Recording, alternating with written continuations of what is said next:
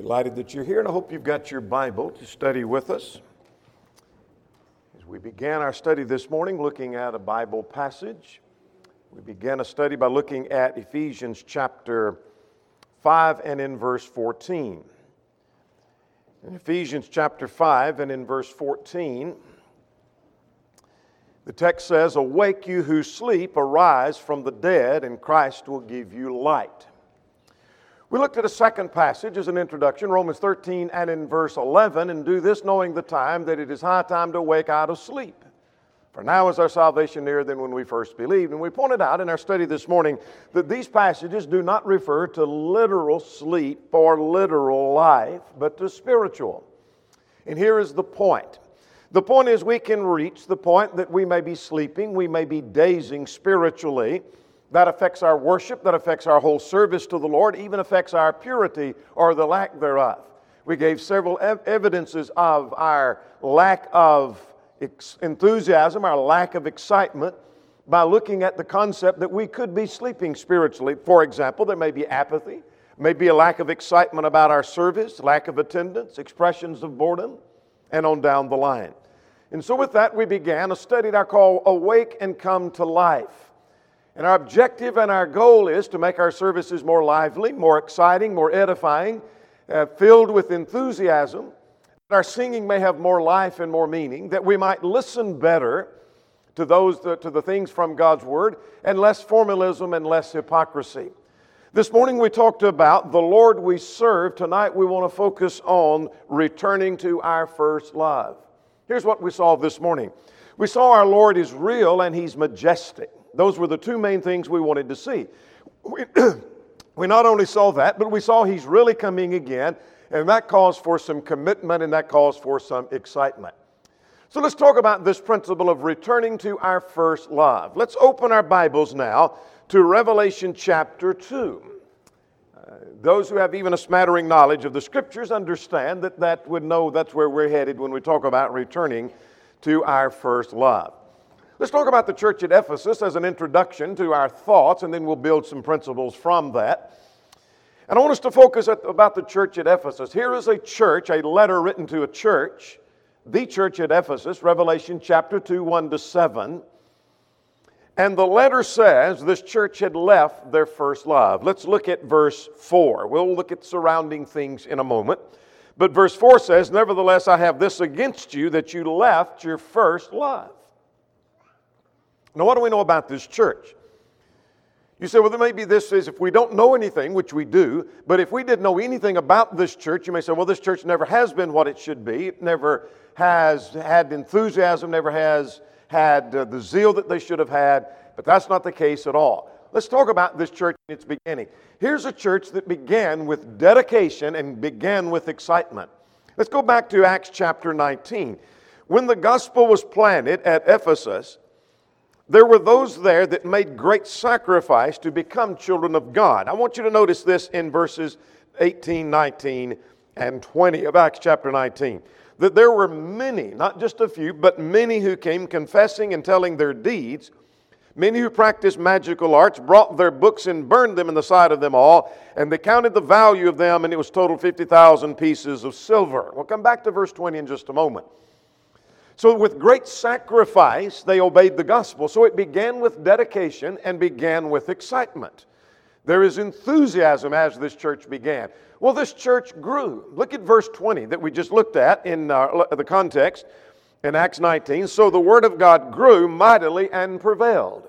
So there were many that started this church, and here's a church then that grew rapidly, perhaps because they were a church that was dedicated and they were devoted and they were excited about their service to the Lord.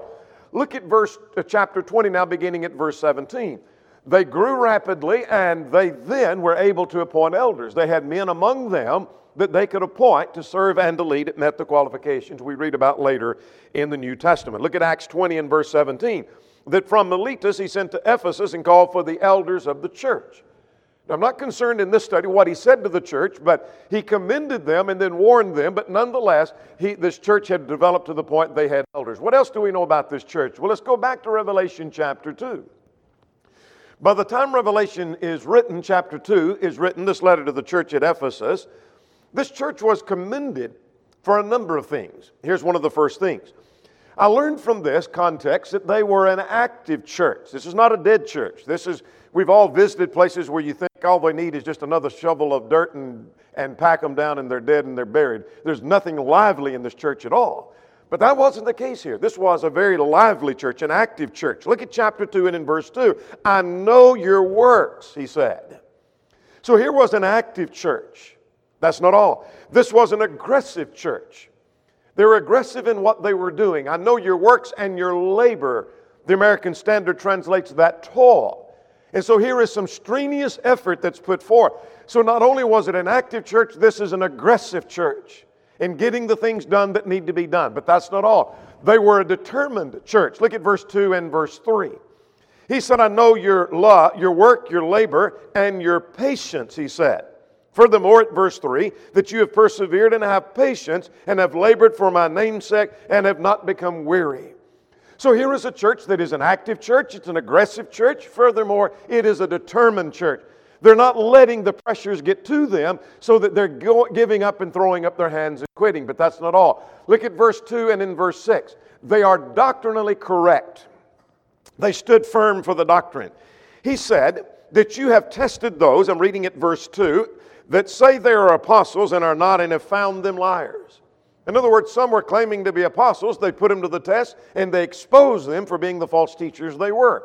Look at verse 6. Look at verse 6. But this you have, that you hate the deeds of the Nicolaitans. They also have a doctrine that we see later in the next letter.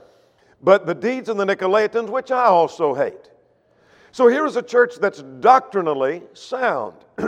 So you look at this church, if we were to visit, it's very active, it's aggressive, they're determined, they've persevered, they're doctrinally correct. They're not letting error creep in. It makes us raise the question, what could be wrong with a church like this? This is probably the church I want to be a part of. I want to be a part of an active church, an aggressive church, a determined church, and a church that's doctrinally sound. Ray Summers says, the entire commendation leaves one inclined to question if there could be anything wrong with such a church. It carried on its surface in the face of difficulties. It rejected false teachers. It hated sin. It did not grow weary in the Lord's work. What could be wrong with a church like that? Well, now let's go to verse 7, or verse 4. Verse 4 says, they had left their first love. In spite of the fact they were aggressive, in spite of the fact they were doctrinally sound, in spite of the fact they were active, the text says they've left their first love. Summers says that means the honeymoon is over. They were loyal but lacking. Harkrider suggests in form it was still a sound church, which fended off false doctrine, but the fire had gone out. There is more to serving God than an adherence to mechanical traditional routine. Well, they stood firm for the doctrine. There were many things they were doing good and doing right. But the honeymoon was over, they were loyal and but lacking. Their fire was gone. In other words, their love and their enthusiasm and their excitement had vanished. So now look at verse 5. His answer to the problem was, since they had left their first love, their fire is gone. He tells them at verse 5, remember therefore from whence you are fallen, repent and do your first works. In other words, he tells them to remember, repent, and return.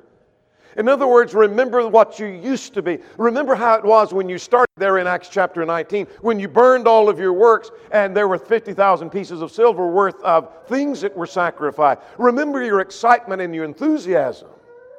Remember from which you're fallen. Repent, change your mind, change your heart, and furthermore, do your first works. What does that mean? We're going to end on this note in a moment. What it means is do what you used to do. In other words, when you were excited, to start doing the things that you did when you were excited. When you had zeal, start doing the things when you had zeal. When you were on fire, do the things that you were doing when you were on fire. Remember, repent, and do your first works. So let's begin listing some things that we might do that we might return to our first love if our fire has gone. Perhaps in your case, the fire may be gone. In another person's case, it may be their fire is just starting. But if you begin to look at yourself in light of what we studied this morning, you say, you know what, I need a greater fire. I need a greater enthusiasm. What do I need to be doing? Well, here's the first thing. Let's be excited about the service of the Lord. Be excited about the worship of the Lord. I want to suggest to you that the early disciples were indeed excited. Let's go to Acts chapter 4. We don't have time to trace every reference that tells us about their excitement, but notice in Acts chapter 4. Acts chapter 4. This was the apostles. By the way, these very men that we're going to read about here in Acts chapter 4 were the ones that Jesus had warned in John 14, let not your heart be troubled. They seemed to be a little despondent at that point, a little discouraged. Maybe their fire was waning just a little bit. But there's something that happened between that point and this one that things have changed. We'll come back and talk about what that might have been. Look at verse 19. They had just been told not to preach anymore in the name of Jesus, and Peter said, whether it's right in the sight of God to listen to you more than to God, you judge. For we cannot but speak the things that we have seen and heard. You're not going to stop us. We're excited about this message we're preaching. What's changed between John 14 and this point? They had become convinced Jesus was raised from the dead. That stirred their excitement and their zeal. Let's look at another passage. It tells me the early disciples were excited.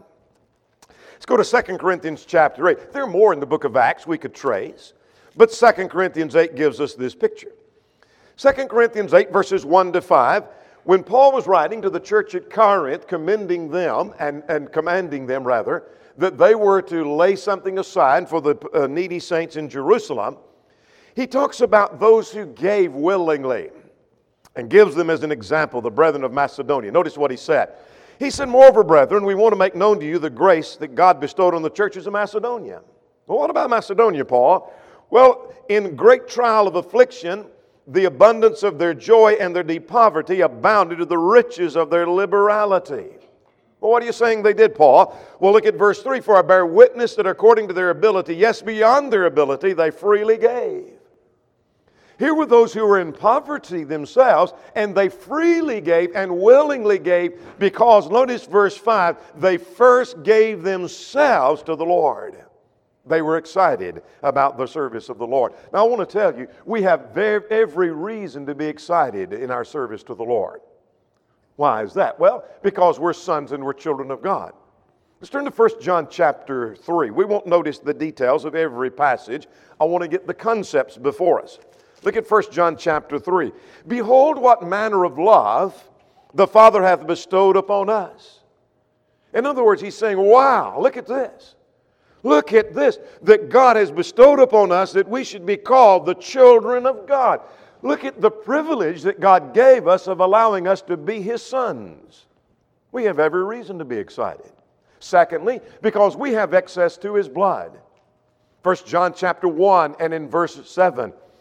Chapter 1 and verse 7, if we walk in the light as He is in the light, we have fellowship one with another, and the blood of Jesus Christ, His Son, cleanseth us from all sin. That's the people of God, the children of God, the sons of God. We have access to His blood. Furthermore, we have the hope of eternal life. Let's go to Hebrews chapter 10 and in verse 37. This was a word of encouragement to those who were discouraged, by the way. Who, by the way, chapter 12 suggests their hands were hanging down, their knees getting feeble. Maybe their fire is waning. Maybe they're losing their enthusiasm. Chapter 10, verse 34, for you had compassion on me in my chains and joyfully accepted the plundering of your goods, knowing this. Knowing what, Paul? Knowing this, that you have a better and an enduring possession for yourselves in heaven. You have the hope of eternal life. You have every reason to be excited. Because all spiritual blessings are in Christ. Ephesians 1 and in verse 3. We have brethren who care for us, bearing one another's burdens, Galatians chapter 6. So that when we're overtaken in a fault, those who are spirituals help restore us. We have brethren who care for us. And furthermore, we have the privilege of prayer. We can approach God at any moment and any time and ask Him for the blessings and the privileges that we receive from Him and thank Him for those. So we have every reason to be excited. I want to suggest to you that excitement comes from within and not external. Here's what I mean by that. Excitement comes from within, from you deciding who and what you are, rather than dependent upon external circumstances. Let me give you a suggestion of why that may be true. Let's look at Luke chapter 10 and in verse 20. Jesus said this to the disciples. He said they should rejoice. There's some excitement in that. He said, rejoice because your names are written in heaven. In other words, it's not just the opposite of that. I'm excited because my name's written in heaven rather than knowing my name is written in heaven because I'm excited. It's not the opposite. And so here it's coming from within. Because I know I'm in a right relationship with God, because I know what God has said, that stirs some joy and some excitement. But that's not all. I want you to go to Philippians chapter 3 with me, if you will.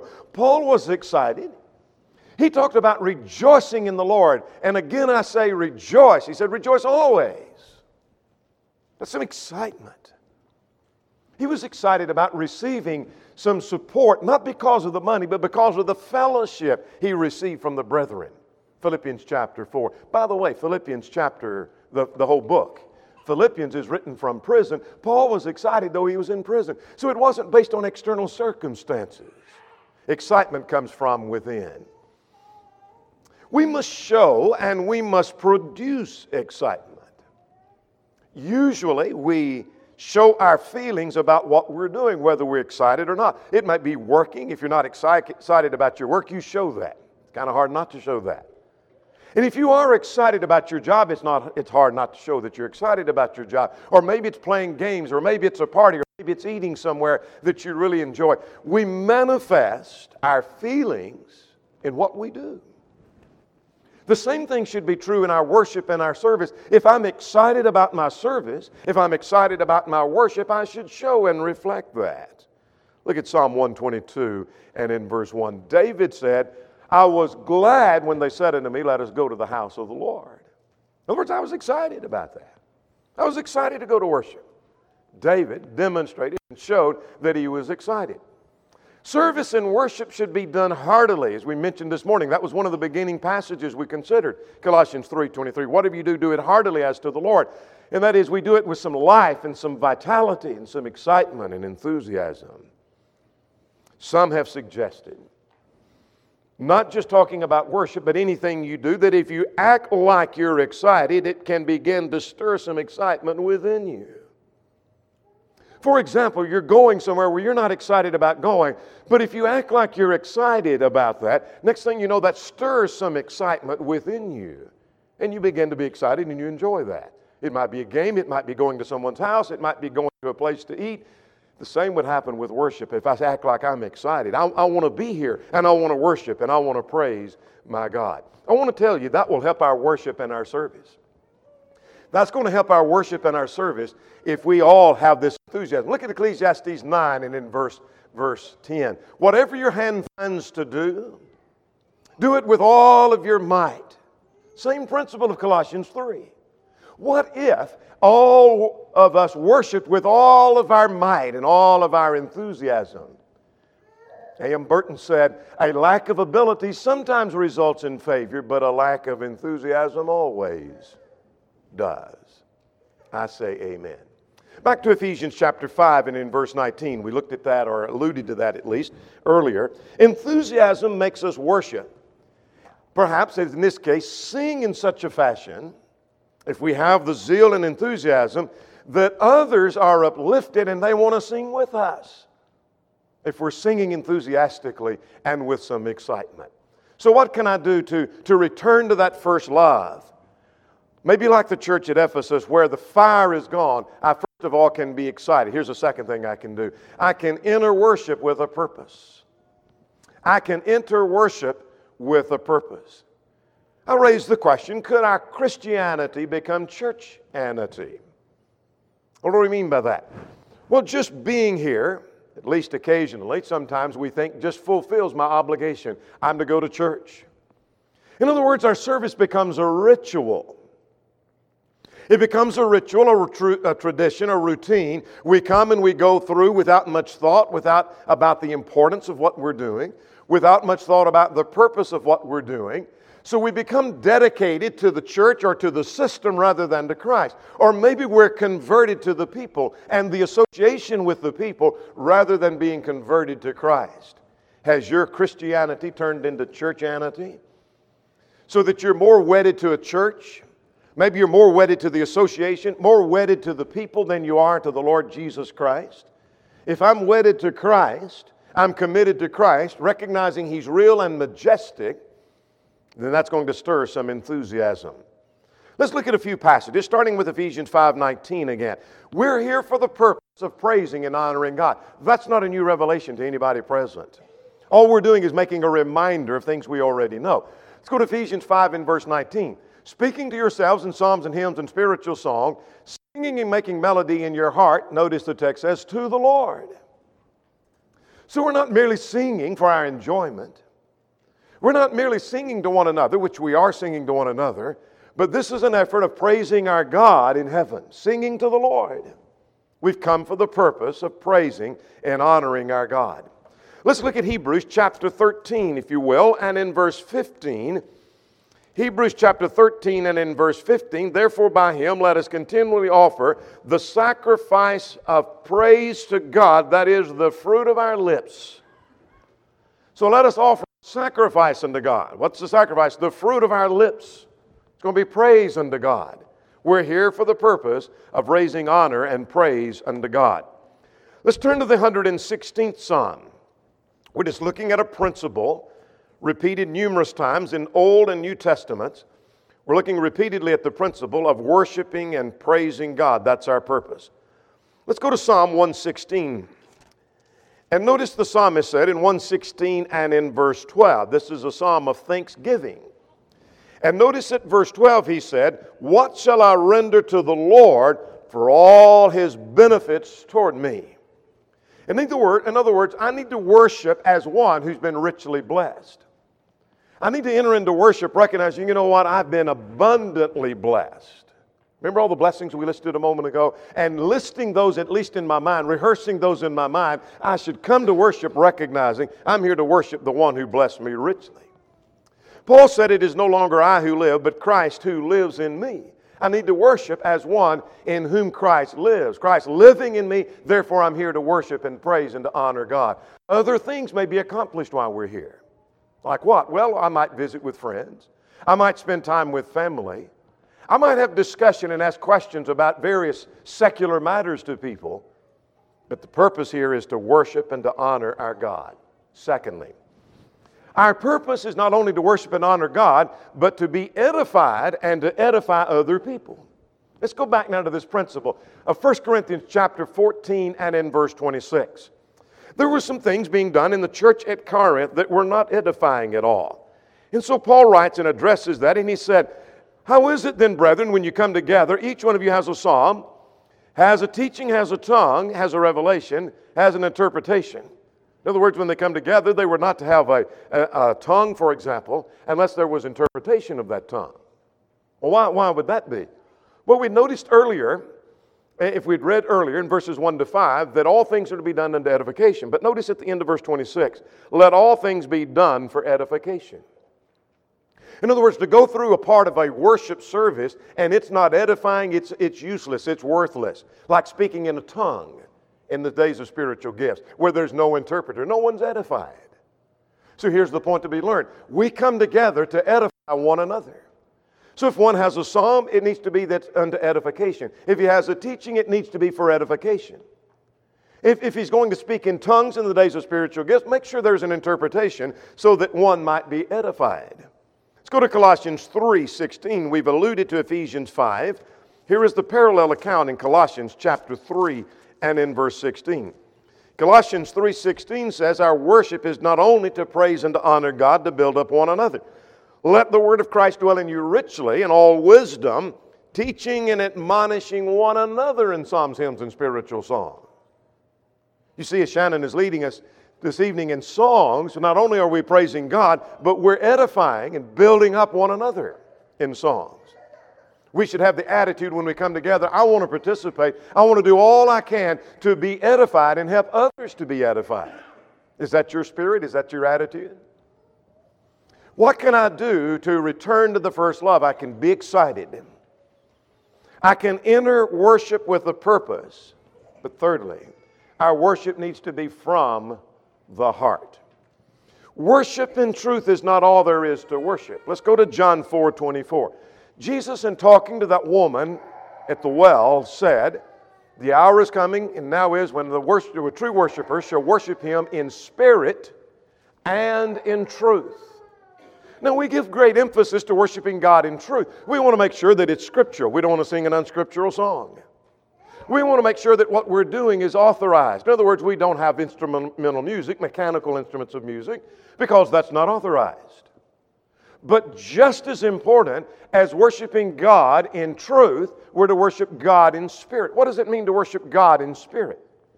Perhaps the Bible serves again as its own best commentary, so let's turn to Romans chapter 2. This is not talking about worship. I'm focusing on the use of a phrase. That's all we're doing with Romans 2. So let's go to Romans chapter 2. He's talking about one who is a true Jew, which is one who is an insincere Jew. What does he say about that? He said, for he is not a Jew, I'm reading at verse 28, who is one outwardly, nor that circumcision that was outward in the flesh. In other words, a one who goes through the motions and is outwardly a Jew, that's not a true Jew. That's not what it's all about. What are you saying, Paul? All right, let's see. Look at verse 29. For he is a Jew who is one, now notice this, inwardly, and circumcision that is of the heart, here's another way of wording it, in the Spirit. So worshiping God in the Spirit is not just outwardly worshiping God, but worshiping God from the heart. That is sincere and inwardly. So I'm to worship God not only outwardly, I'm to worship God inwardly. In other words, it's sincere worship that focuses on the words and the thoughts. That's worshiping God from the heart. Now, it's possible to go through the motions and merely go through the motions. How so? I could get distracted while I'm worshiping. The songs could become so familiar, I say the words without thinking about the thoughts or the meaning. Particularly familiar songs that we sang for years and years and years, and we can sing them from memory, and I could, without even looking at the book or looking at the screen, I can sing those, and I can say those words without even thinking the meaning of those. And so we go through the motion. When prayers are offered, we know the phrases that Brother so-and-so always uses. And we may think little about his words being our words of our prayer as well, because we're supposed to be praying. Look at Matthew chapter 15. Jesus talked about how worship could be empty. For in vain they do worship me, teaching for doctrines the commandments of men. They're teaching doctrinal error, and that rendered their worship useless or empty or vain. 1 Peter 3 makes the same point in verse 7, that your prayers could be hindered.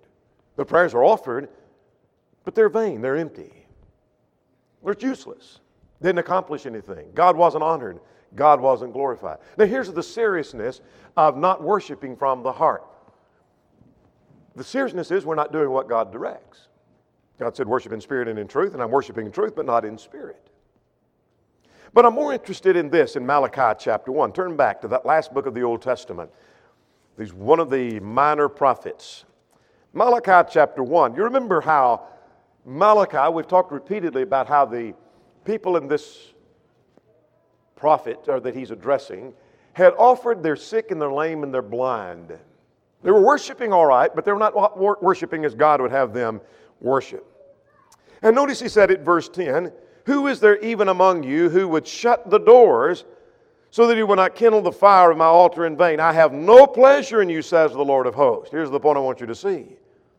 Though they were attempting to worship, though they were attempting to serve, God said, I'm not accepting that at all.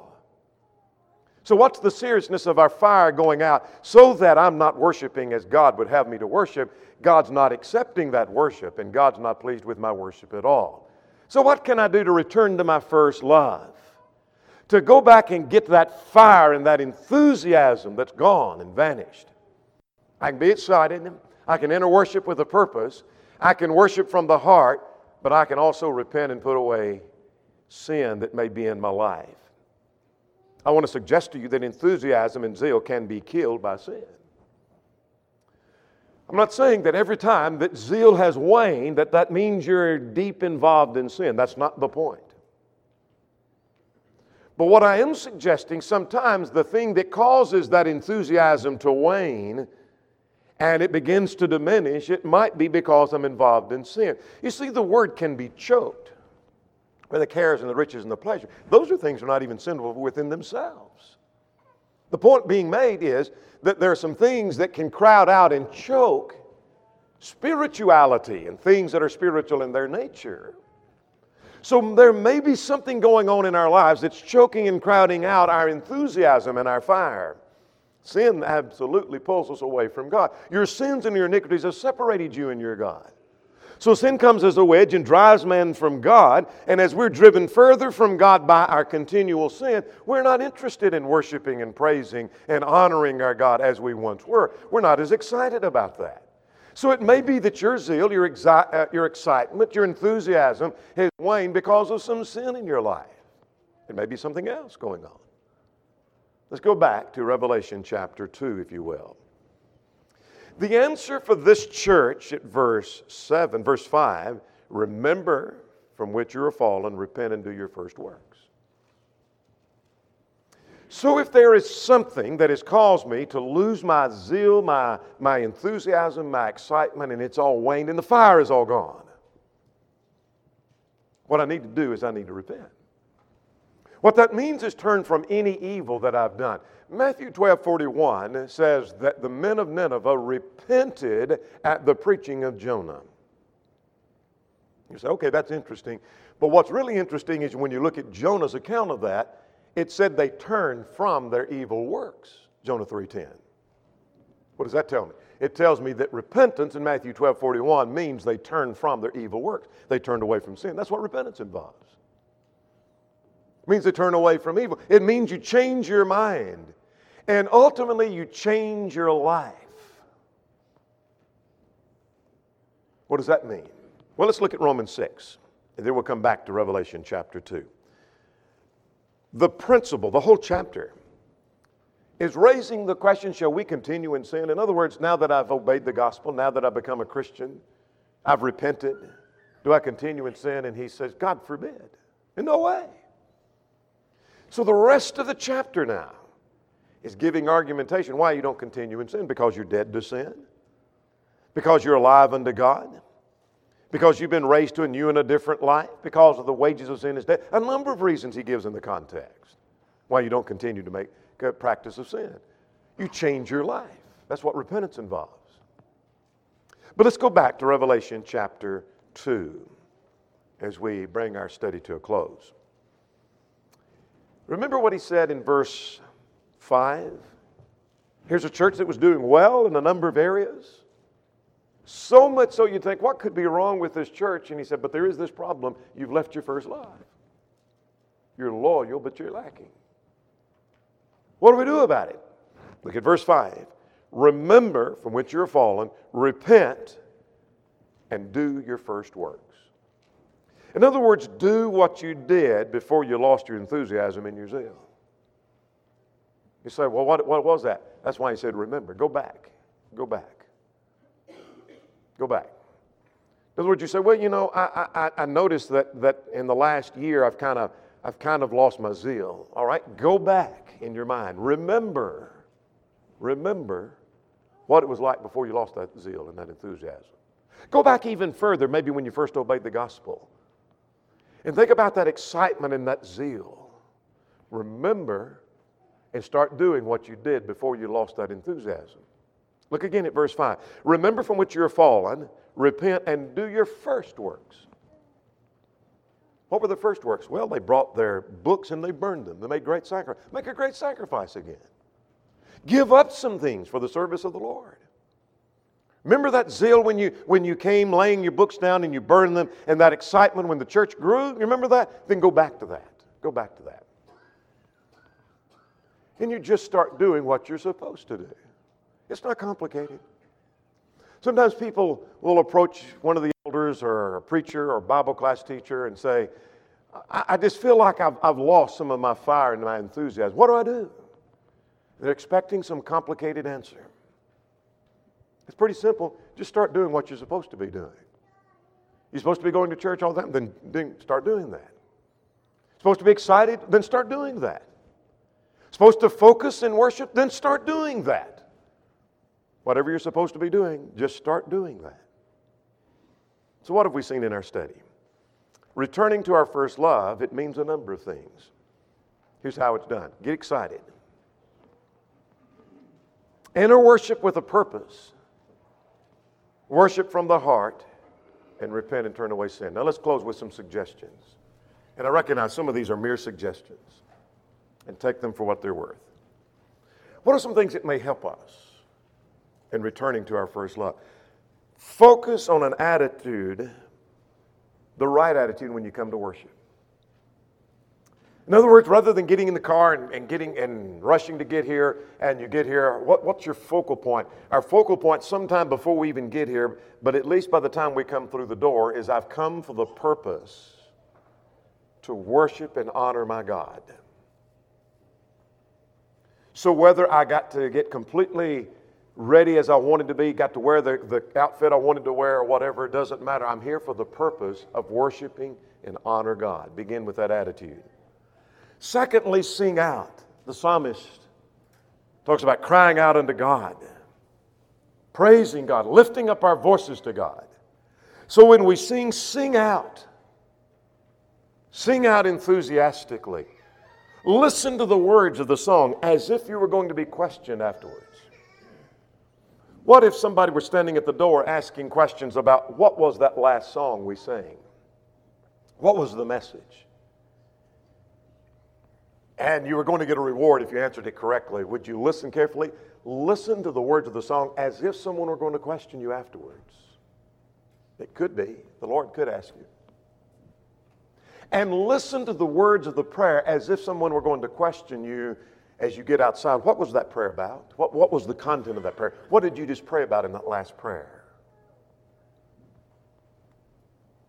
Have the attitude, I'm going to try to work harder at my worship and my daily service. I'm going to try. I'm going to see what I can do. I'm going to try to rebuild and kindle the fire even greater. And during Bible study periods, and the sermon, here's what I'm going to do. Bring your Bible and use it and follow. I am amazed. This is a suggestion. I am amazed at people who can do textual studies without ever looking at the text. I have never reached that point. I am amazed when we do textual studies that someone can see the text in its context without ever looking at the text or the context. So bring a Bible, electronic Bible, a paper copy, whatever you've got. Bring your computer. We don't care. And open your Bible and follow along in your Bible. Take notes. I take notes sometimes and then throw them away if I already have that information. Because taking notes helps me listen and focus and prepare ahead, particularly for Bible study.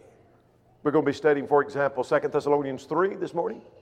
If you'd read it beforehand, that enhances your study. Those are just some suggestions to build fire and enthusiasm that we might return to our first love. There may be one or more present who's not a Christian, who's not a child of God. Would you come this evening believing that Jesus is real, He's the Christ, He's the Son of God, that He's majestic?